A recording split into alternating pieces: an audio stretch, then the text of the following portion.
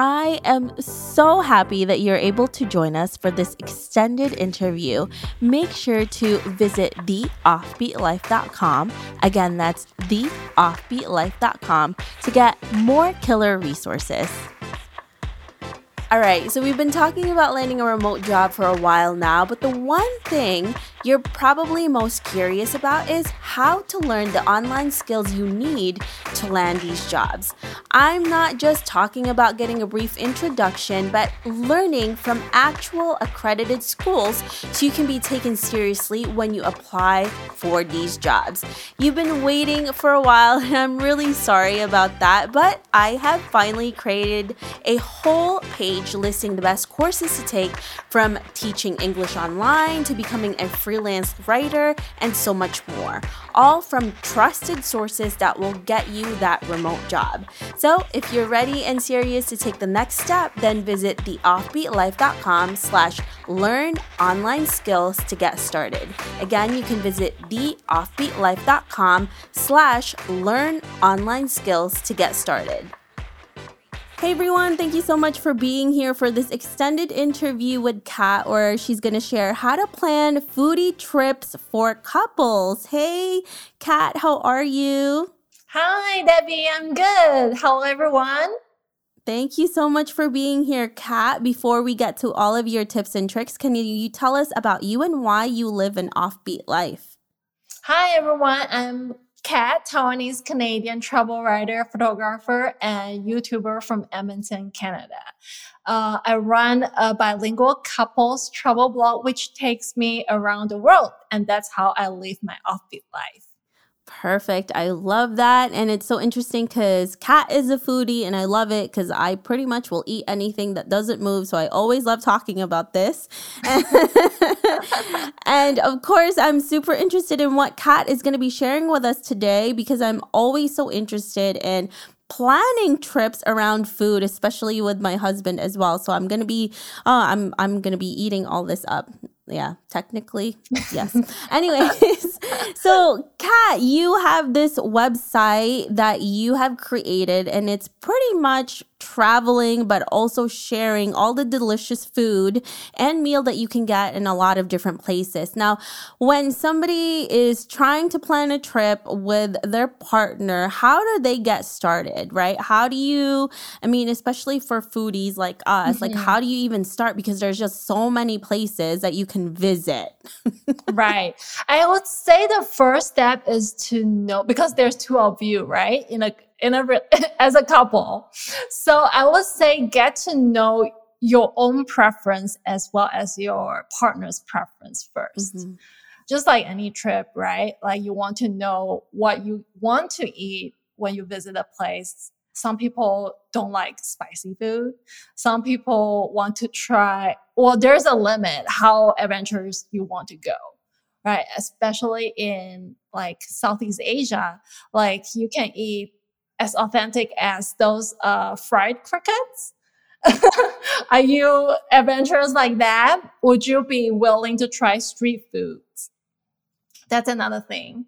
So the first step I'll say to know your boundary and your preference. Yeah, I think the more willing you are to experiment, I think is the better. Yes. But are there any things that you're not brave enough to try, Debbie? For me, I don't know. I'm like, as long as it's not moving, that's pretty much the only thing. It's so funny because I tell my friends all the time, because there used to be, I don't know if it's still on, oh my gosh, there was like a show on the Travel Channel where I forgot his name, but he would just travel all over the world and eat like the most like weirdest food. And I'm like, I would eat everything he ate. So I'm like, this is not disgusting. This is good. That's so funny.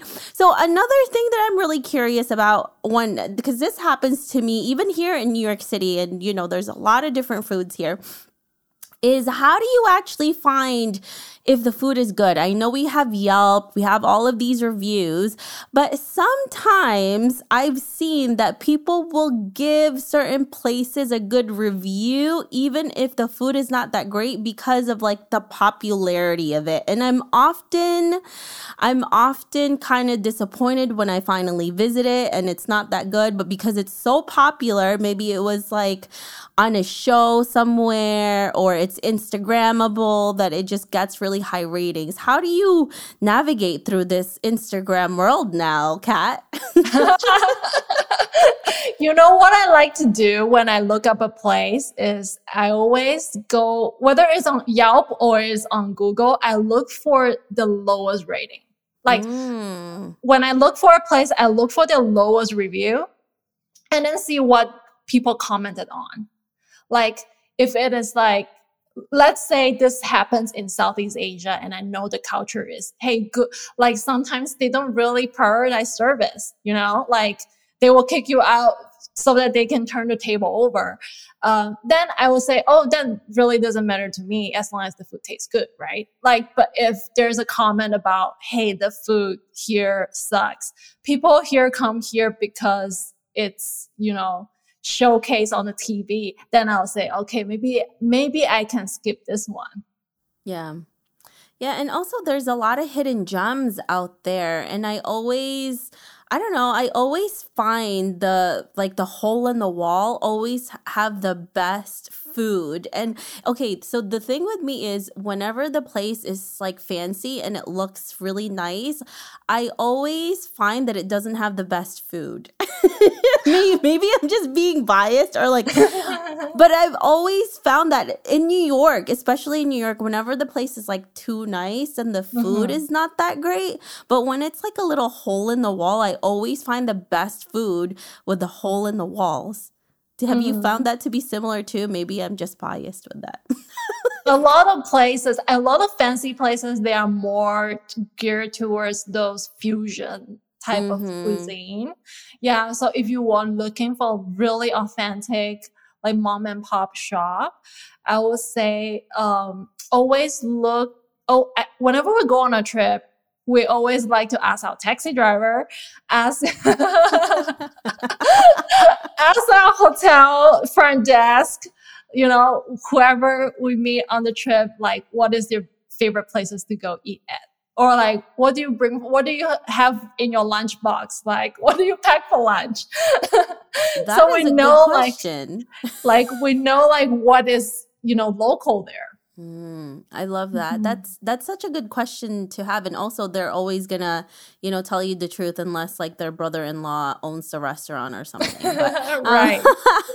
But okay, can you take us through your whole process of actually planning a trip out for you and your husband when you guys are really trying to figure out where to go and then plan that through like the food that you want to eat? Yes. So first I always like to add like a food experience, food activity on our trip. So always on the first day or the beginning of our trip, we will plan like a food tour just to get a sense of like the general area. And then sometimes these food tour, the guy will tell you about the culture, the history of this place. So you can get a general sense of like the background of these places that you're visiting. So I think a very good place to find this kind of experience is on websites like Airbnb Experience or Viator. They have a lot of local guides there. And I will also do my research online, like local places to eat, to find like local dishes, for example, local dishes in Mexico. And then from there, I will say, hey, I want to try this in the area, and then start looking for places that like authentic, let's say authentic taco places in, not Tulum. Tulum is too touristy. Mexico City. Yeah. And then do like research and do digging and then do verifying that these places are really good. I love that. Yeah. And I'll also incorporate some more immersive food experiences like food pairing with sake if you're visiting Tokyo, or like a cheese fondue class if you're visiting Paris. This is more experience that can get you more in depth with the local and then as well as their history in food. Yeah, see, this is why Kat does this for a living, because I would not do any of that stuff. I'll just go where like the food places are, just get lost and ask somebody, hey, where's a good food? Go there, be disappointed or be really like pleasantly surprised. Mm-hmm. I'm such a bad planner with that stuff. Like I never planned for it. That's why we need people like you, Kat. Like I'll just go to your website, you tell me where to go, and I'm like, I trust you. You have good taste, and then I'll go to that. I'm known for being over planning. My husband likes, can we just take a day, just have nothing planned and just wander around. Oh my God. That's me. That's totally me. I'm just that wanderer person, like don't have plans for anything, but love it. That's why we have you. We read the stuff that you write, because otherwise we have to do all that work, because I certainly don't like to do all that work, and you do. So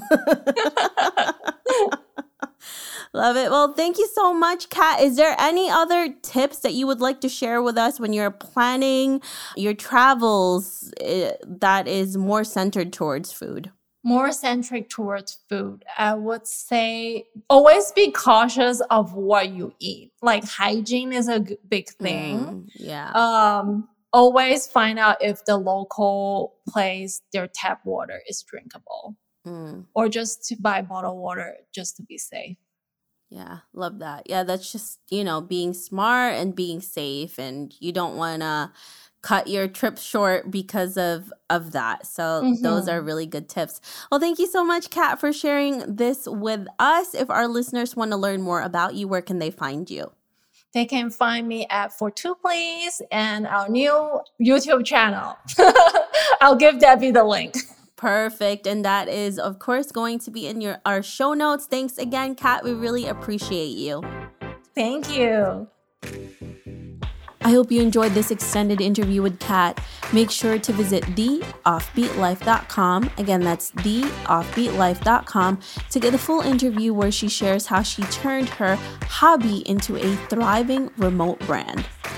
Hey friend, have you been wanting to start a podcast? I know it can be overwhelming in the beginning. Believe me, I have been there. Lucky for you, we have created a new site called howtocreateapodcast.com that shares a ton of freebies that can help you get started. From launching, growing to monetizing, we share it all in one place. Visit howtocreateapodcast.com for more information. Thanks for joining me on this extended interview. Don't forget to subscribe and leave a review on iTunes. We can also chat some more on Facebook at The OB Life. I'll talk to you soon.